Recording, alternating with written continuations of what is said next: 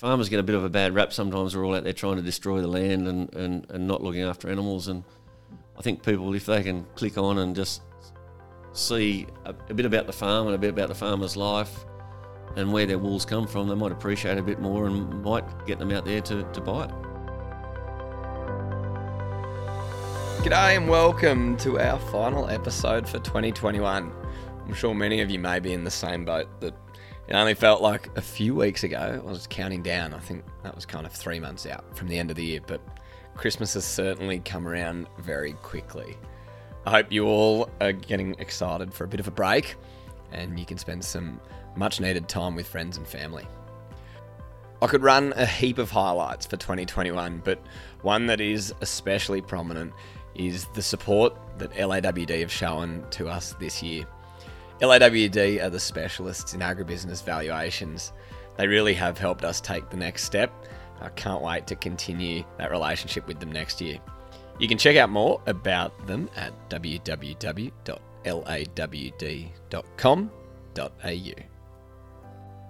I'd like to acknowledge the Wiradjuri people and extend my respects to their elders past, present and emerging. And I'd like to extend those respects to the traditional owners on the country wherever you may be listening to the Humans of Agriculture podcast. Today we're sitting down with Scott and Hannah Bryan, a father-daughter duo who are stud commercial sheep breeders out near Wellington in central west New South Wales. This episode was recorded as part of a mini tour through the Central West and I hope you enjoy it. Today we're learning a little bit more about their operation, their farming practices, how Scott stepped out from his family business and into his own. He also mentions a little bit more about the ethical wool program. So if you're anything like me, you'll be learning a little bit more about what happens inside the farm gate and how that then flows through the supply chain. Hannah's also a uni student and she's studying a degree in sustainable communities down in Wollongong. And it was really interesting just to understand a little bit more about how the ag and sustainable community piece comes together. Enjoy the chat.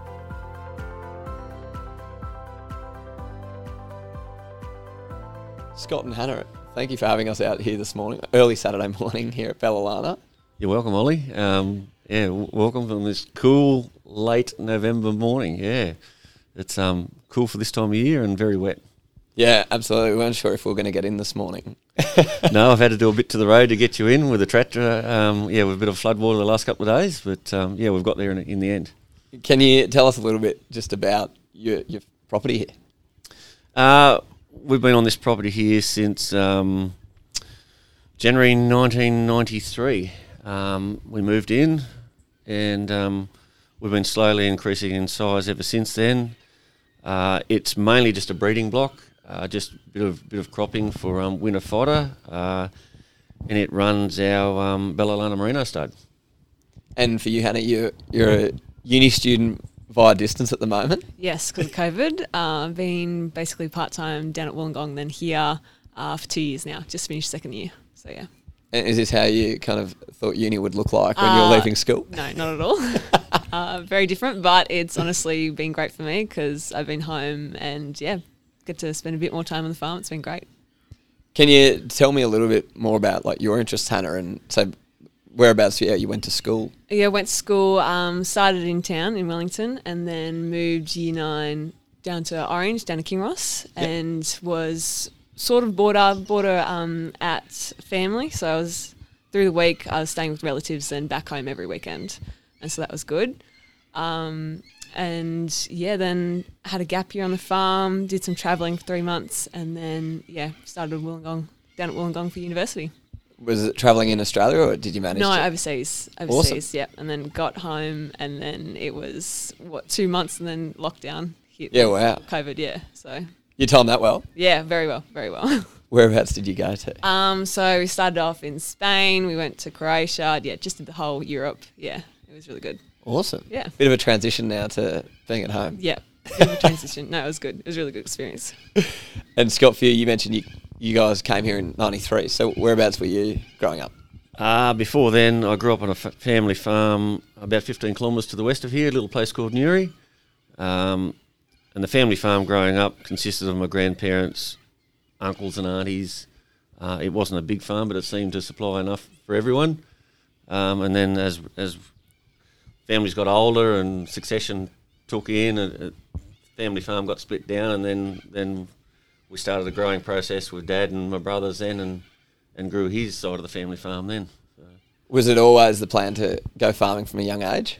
From a young guy, I would fence off parts along a creek and dig them up by hand with a mattock and a shovel and plant my own crops and plant pasture, and then I would turn sheep in on it. Just something I've always been drawn to. Yeah, always loved it. What was it about that process from a young age?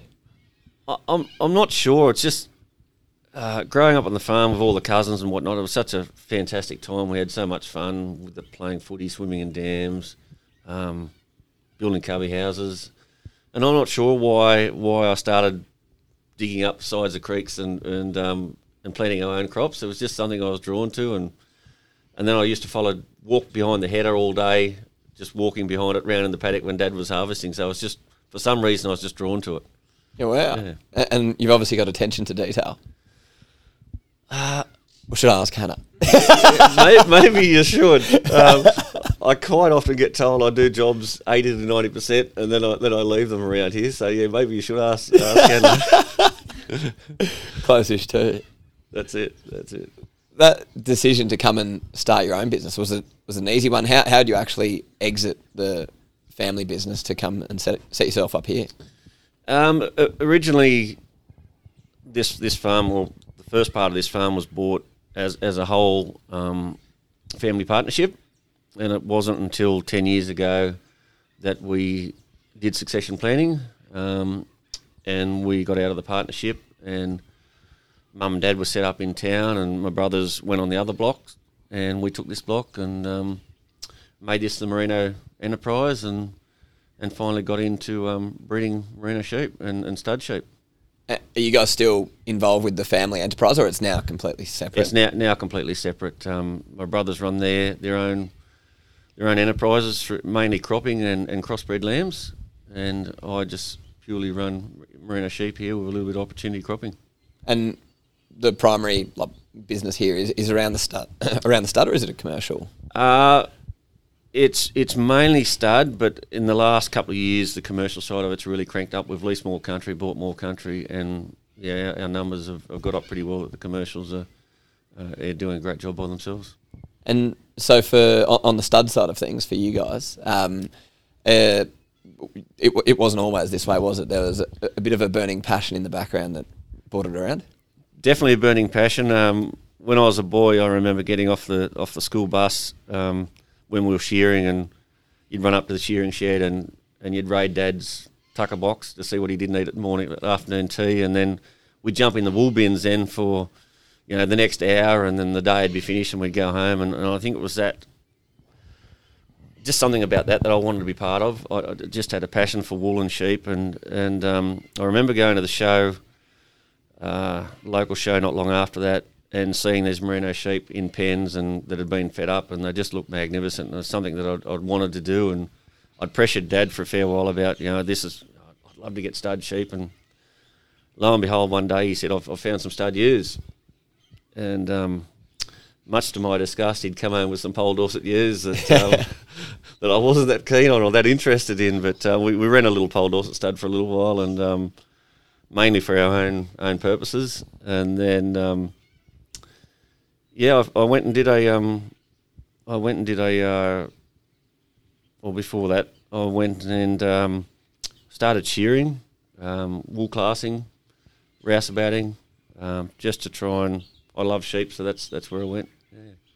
Was it a job as such, that wool class? Was it a strategic move in terms of you were looking to really learn every element of the shed and the fibre?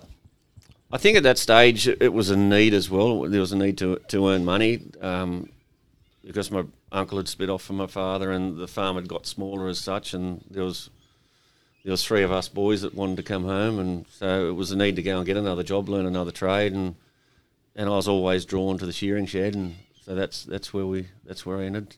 Yeah, great. Ended up, yeah. And you mentioned this love of wool. What is it about wool as a fibre that really draws you in? it's just the look of it and the touch of it. When you get that special fleece that you could just you could sleep on. It's beautiful. It's natural fibre. It's beautiful. And for you, Hannah, you're studying sustainability or sustainable communities now at uni. Yeah. Do you think wool has had the farming business has had a big influence on that? I think it could do.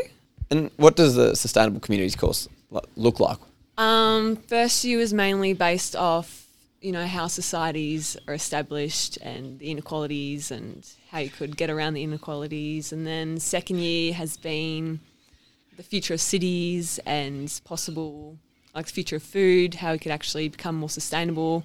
And it's actually been a bit of a contrast to, what I've, know, because it's really agricultural industry is not painted in a good light. It's, they talk about how all the grain used to feed livestock could actually be used to feed, cure poverty and feed all those hunger, global hunger and all that. And then they're talking about, moving towards more insect-based diets and plant-based diets and how that could, change and feed the growing population. And, so it's really different to being on the farm and, our sole enterprise, is basically livestock, and that's what, we know. So it's been different, but it's been good. Has it really challenged your thinking in terms of that piece around, the one being city or metro based, but challenged your thinking around ag and how other people who necessarily haven't grown up on a farm are viewing it?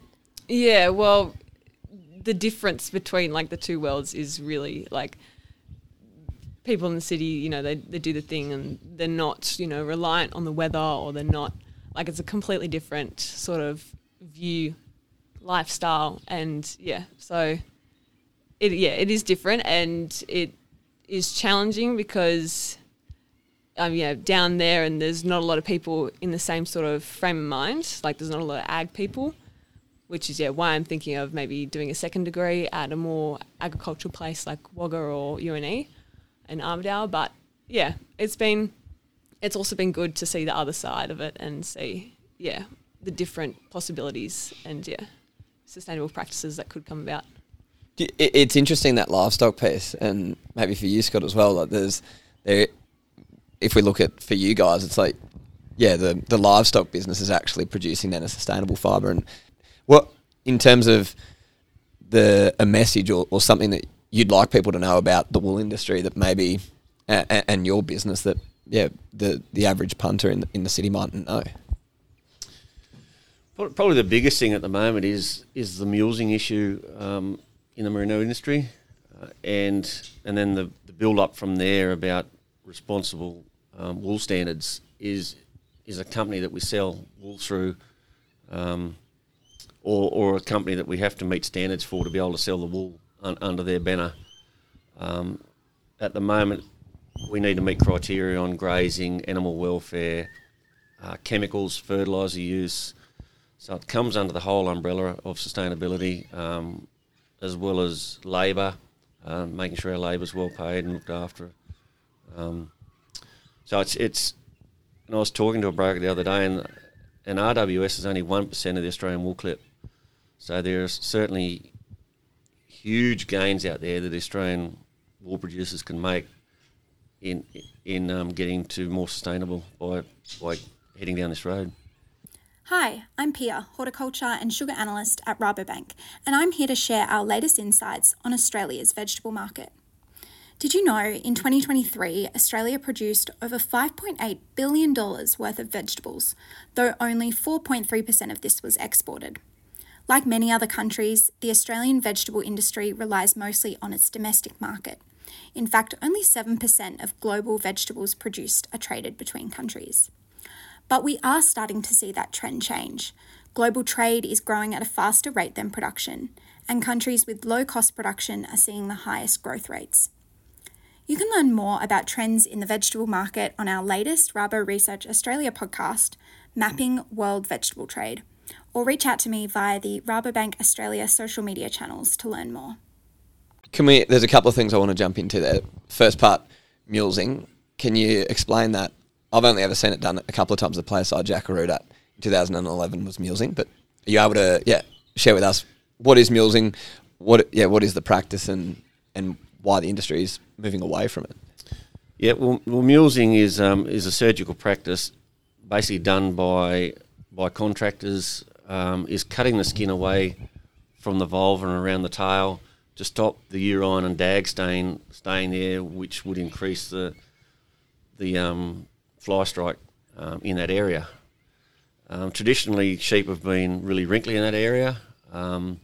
We haven't mulesed for 12 years, so we've planed our breeches up, so there's no wrinkle on our breech, so they're more like a crossbred, really plain sort of skin around there, so there's no need to mulese.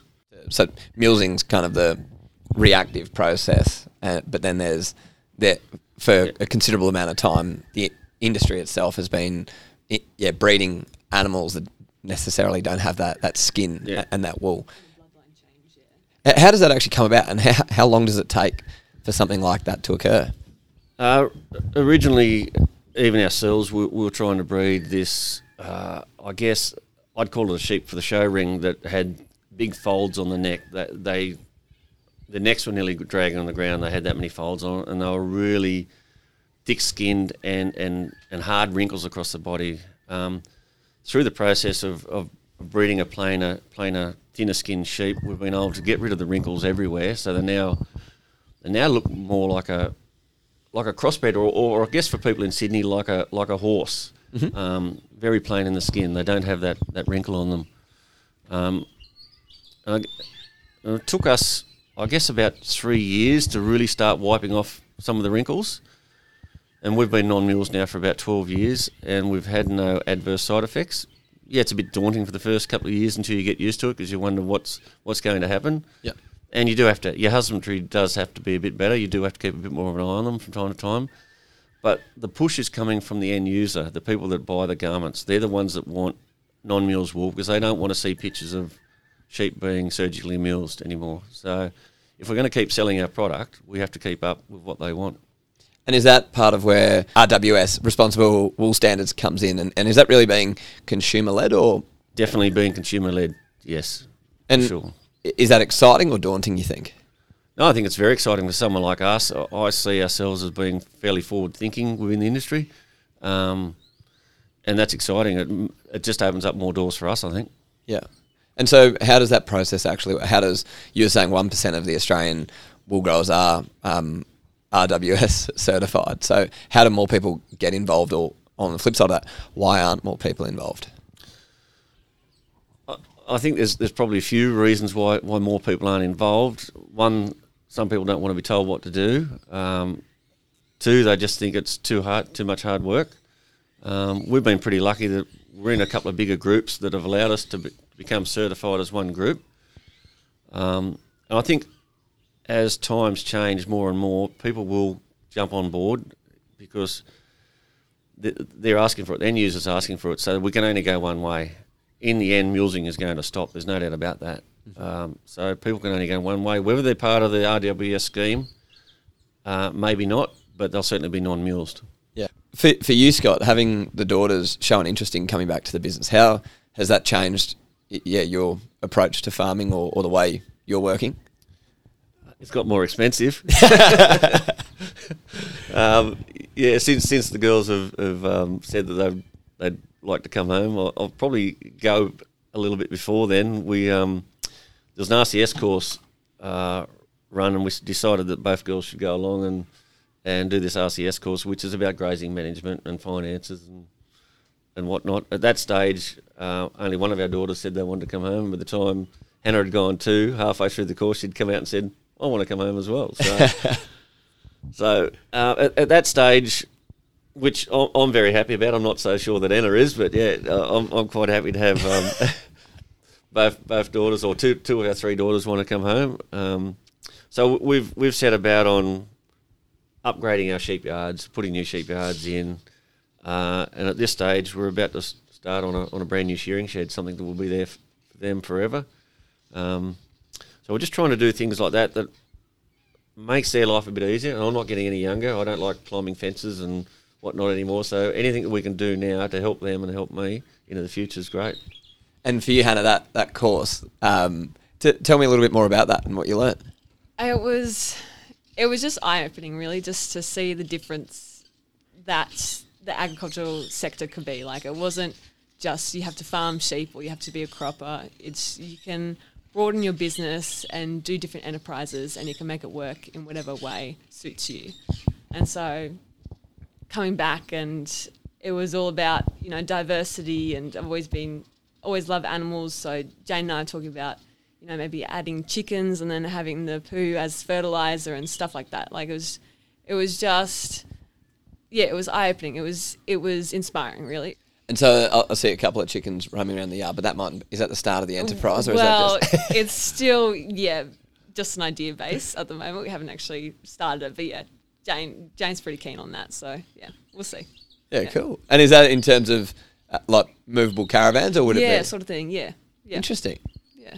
And like, what would that allow for your paddocks? Like having chickens, like. Well, yeah, just sort of even companion species, like how if you have, not that we're cattle based, but if you have chooks and cattle, the chooks eat like the fleas off the cattle, and so they, you know, have a relationship together, and they both work together, and they add benefits for each other and the land.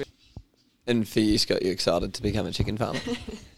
I'm not so much into chickens, but in the end, I don't want to hold on forever, and I'd like to see them take their own passion, whether that be merino sheep or, which I think it will be anyway, but there'll be a sideline enterprise there that I think that we'll get into, and that'll help us get through the tougher times as well. Talk me through that a little bit. You're saying not holding on forever. That transition, and I know it is a big thing in agriculture where the next generation do come through and work with the generation before them. What was it like in your experience? At times frustrating, as all family partnerships are, but as such we had a good working relationship. As we got further into it, I had passions that I wanted to do, and I had a young family, and I was always more self-driven to try and get out. Mm-hmm. And that eventually happened, and we've all now got blocks that is fantastic. So, and credit to Dad and Mum in the end, that they said, yep, we'll go down this path. It took us a while. It wasn't fast, but we got there, and everyone was happy in the end. So that was the main thing, and that's what I want to do for the girls. I want them, like I'm only 52. Like I don't consider myself old. Yeah, but yet I want them to come in and feel like they can do what they think they want to do, so long as we run through budgets and things and scenarios and give them a lift up. After farming on your own for quite a number of years, has it really did it reinvigorate you or kind of reignite that? Not that maybe the passion dwindled, but having different people to bounce those ideas off and get excited about little things with. It was certainly a relief to be out of a partnership and making your own decisions. But there's a bit of a double-edged sword with it too. Things you miss about bouncing stuff off your brother or your father as much, and just having that financial backstop there a little bit too. Like you jumped out by yourself, you know, with good debts and whatnot. So you know, we had to watch ourselves. It wasn't easy. And then to get to this stage now where I feel like we're quite comfortable, and we've got the business to a stage where it's humming nicely. And we've been aligned with some fantastic people in the last 5 or 6 years through our Merino enterprise and our stud business. The sky's the limit, I think, at the moment. It's very exciting. And with those stud sales, maybe Hannah, for you, have you been involved with them since you've been home over the last couple of years? Yeah, the first one was during my gap year, so 2019, and it was sort of a small role, but I was in charge of feeding the rams in the shed that were in there for field days and stuff like that. Yeah. And I loved that. I loved the interaction with animals is, always been my passion. And then since then, sort of been going to the field days and, you know, networking a little bit and seeing what's out there, introduced to different studs and, you know, what they're doing. And then, so getting a bigger role every year and, hopefully that continues. And in terms of the change from 2019, I've seen some photos out this way. Were you guys as badly affected with the drought as others in the district? Yeah, I think we just seem to be in a little shadow here. We had 9 inches for 3 years running when our annual rainfalls 640 millimetres, to end up with just a small part of that. It was very tough. Like, dams were dry. We had to sink another bore just to have stock water. But what it did do was make us do some internal things like new sheep yards to take our mind off the drought, and we put in drought pens so we could actually keep the stock off our country, lock them up and feed them what they need there, so they're getting exactly what they need in the pens. We hired a nutritionist. We bought a feed mixer. We did a lot of things that, looking back, probably for mindset was very good, and it'll set us up for the next dry spell that we have. And was that a big part, like employing a nutritionist? I think probably a lot of people are aware that there's nutritionists for people, but maybe not so much for animals. What did their role look like when they came and got involved? We had the nutritionist just prior to the drought, and just having him on board to be able to put our feed mixes together, so we knew what we were feeding the sheep was the right thing, and they were going to do well in there. He's been a fantastic part of our business now for quite a while, even to the stage of what grazing. We'll put sheep on a particular paddock and tell him what's in there and go, well, just watch out for this or do this. Put them in at this sort of day, it's this certain time of day. And for lambing wise, you'd help us out with brews, pre-lambing brews that helps the ewes push the lamb out a bit easier and things like that. Yeah. All the little things that start with nutrition. That's exactly right, yeah. Yeah, you, as a business, you mentioned that you were taking sheep off country and locking them up to help manage the drought. But yeah, there's the nutrition side, and then there's kind of the soil and paddock side as well. So what were you guys doing, and what were the priorities there in terms of you had the animals sorted with their diets, and then you turned that focus to really looking at country as well? Well, the two main focuses were, one, firstly, the stock, as you say, we had that covered. They had clean water and they had everything they wanted.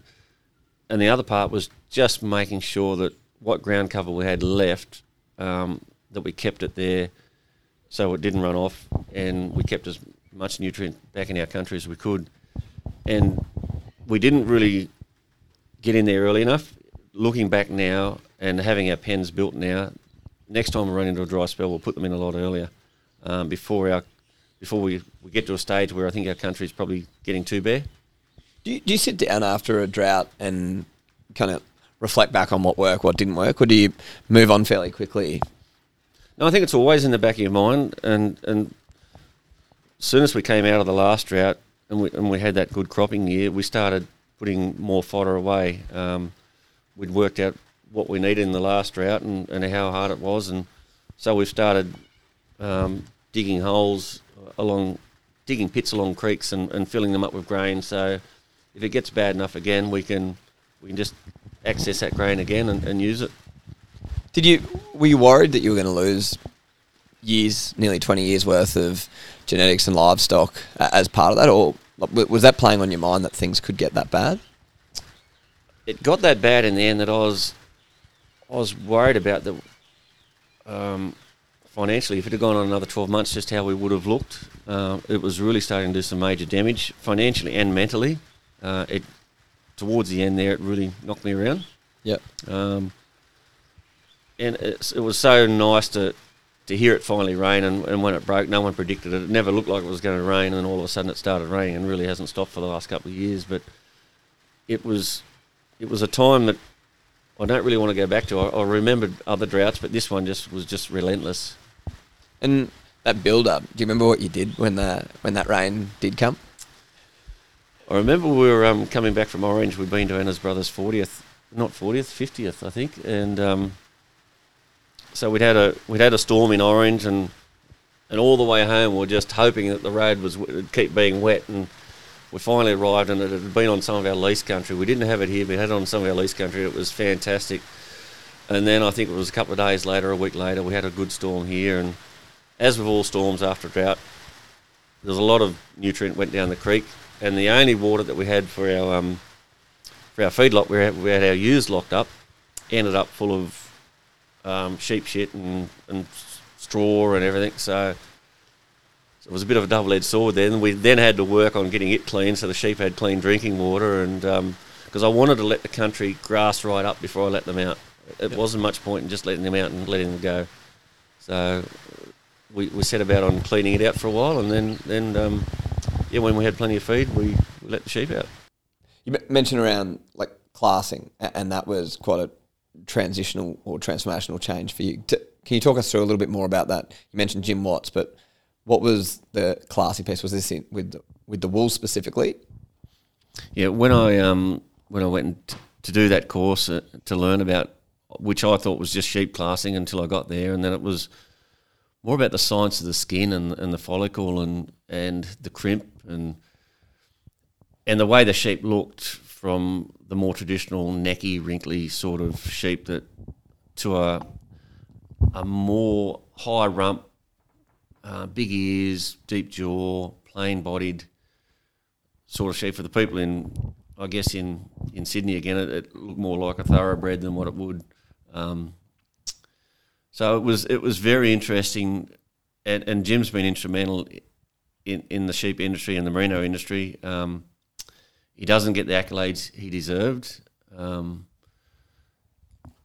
probably never will. But if you could see the change in the sheep from, say, 20 years ago to now, even the photos in the Land newspaper of the one that wins the Sydney Royal Easter Show, they've gone from big necky sheep to these more productive, I call them more productive, plain-bodied sheep that can withstand, more resilient, can stand tougher times, can have more lambs, and are more profitable, easier care. And like in terms of wool, what's the difference between, because you're talking a lot about the animal, but like good wool versus bad wool, is all wool the same? All wool's not the same, and there are a lot of different grades of wool, and there are a need for different grades of wool, but we try and produce a wool that's bold, crimping, deeply crimped, is soft and lustrous. When you look at it, it actually shines at you. Like, and one of those fleeces come on the table, or you're classing and you find this sheep that's got this magnificent fibre, you could just put it in your pillow. You could just lay on it. It's a beautiful fibre, and that's what we strive for. We strive to get every sheep like that. It doesn't always work, but there are different grades. There are sheep that have a higher prickle to them. So if you put that fibre next to your body, you would get itchy. Whereas our wool doesn't do that. You don't get itchy from our wool. It's next to the skin sort of wear, I guess you'd call it. And I think what's really exciting, like Andy Murray a couple of years ago at the Australian Open was wearing a full wool outfit. Like there's a real stigma associated with wool that it is prickly, but there's some pretty progressive businesses now using it in activewear and other things.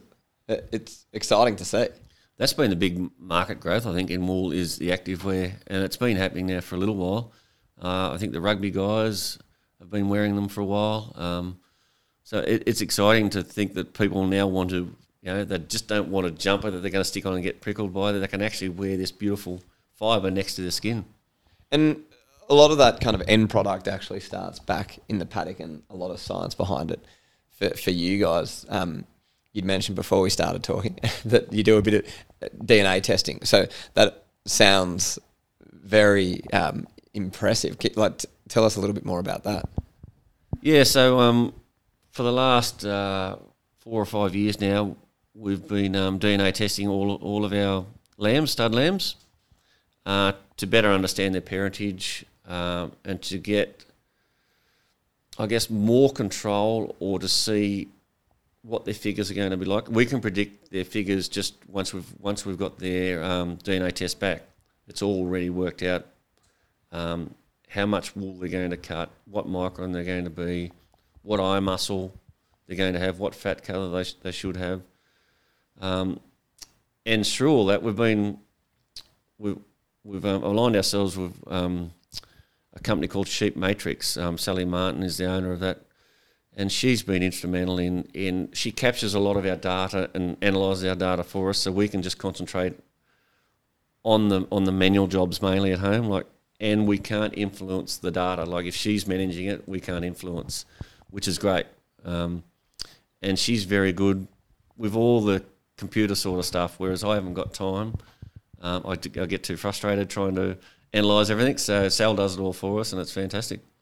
And Hannah, for you, what's your involvement in that side of the business? And I have done a bit of work with fleece weighing and side sampling, stuff like that. When I first started the gap year, I had no idea about the ASVVs, but yeah, slowly getting more introduced to them and understand them and know what they mean. And yeah, it's been interesting. It's been really interesting. in terms of ASBVs, can you tell us a little bit more about what it is, what it means? So Australian Standard Breeding Values, and it is just all the data that is in relation to the animal, and you get it from testing, and I think it is what their prodigy will be. Yeah, so it gives you just a more overall idea of the animal and what they can produce. Do you reckon there's an opportunity? You know how provenance is coming through, where people say with meat, it's being able to track back to the farm.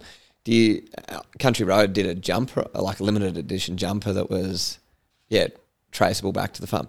Do you reckon the more farmers that are taking up this DNA side of things, like there would be the chance to really start to trace it back in quite a straightforward way from a piece of clothing? The DNA is more for the Australian sheep breeding values. It's more to help you better breed or to join animals and come up with your breeding objective, to meet your breeding objectives of what you're trying to do. Whereas getting back to traceability, that all happens through responsible wool standards. Mm-hmm. They come out and take photos and they want to know your whole story, and that is happening now with garments, pretty regularly. And how are they marketing that, the responsible wool guys? I haven't got into it too much, but they are doing interviews with farmers, and they're going back selling it to the storefronts, and they're putting labels on clothing, and people can maybe hook on with a QR code and find out a bit about that farm and where it's come from. That's pretty exciting. It is. What is it about like that, and for you guys having the chance to share your story today on our podcast, but more broadly for people who are, like actually allowing people kind of inside the farm gate and engage with them? What excites you about that? Hopefully just it opens people's eyes a bit more to that. Farmers get a bit of a bad rap sometimes. They're all out there trying to destroy the land and not looking after animals. And I think people, if they can click on and just see a bit about the farm and a bit about the farmer's life and where their wool's come from, they might appreciate it a bit more and might get them out there to buy it. Absolutely. What excites you about that side of things, Hannah? Yeah, it is exciting. It is that more, just closing the gap between growers and customers. And it's the same as when you buy a milk bottle and you've got the picture of the family and the farmer, and you feel a bit more connected to it. You're a bit more, there's not as much gap, and you feel more inclined to buy it and support. And it's good. It's a question I've got for both of you. You'll have to answer it individually, so you can pick who goes first. A question I ask everyone who comes on the podcast, and this is all about trying to get more people interested in agriculture. But if you had the chance to go and talk to a bunch of Year 10 students, what would be, what would you say to them about pursuing a career in agriculture, and why is it something that could be a great opportunity for them? There's just so many different. It's such a diverse sector, and there's so many different jobs, and it can cater to so many different interests and abilities, and everyone's just learning and trying to figure out what's best for them and their practice. And it's always changing, so anyone can be involved at any time, really. Yeah, I'm a bit the same there. Agriculture's a big sector. You can be anywhere from science to a manual labourer. There are just so many opportunities out there these days, and it's one of the biggest growing sectors I think we have in Australia. And we need more workers, and we need more innovative people. There's just, the world's your oyster, basically, I think, and there's good money. I've got one more question around that, Scott, and obviously so Hannah's uni degree around sustainable communities. That course didn't exist a few years ago. What excites you about, Hannah studying that, and maybe more so in studying it in an urban setting and getting those viewpoints? What excites me about that, just the fact that she questions some of the things that I do or we do and where we sit in the world environment, I guess, which is something new to me, coming from where I grew up and whatnot. And I think there'll be opportunities out there where she'll meet people, and we'll be able to work in the family business off that through the connections that she's got. I think it'll help us both ways, and it will help us plan for different things on the farm to be more sustainable in the future.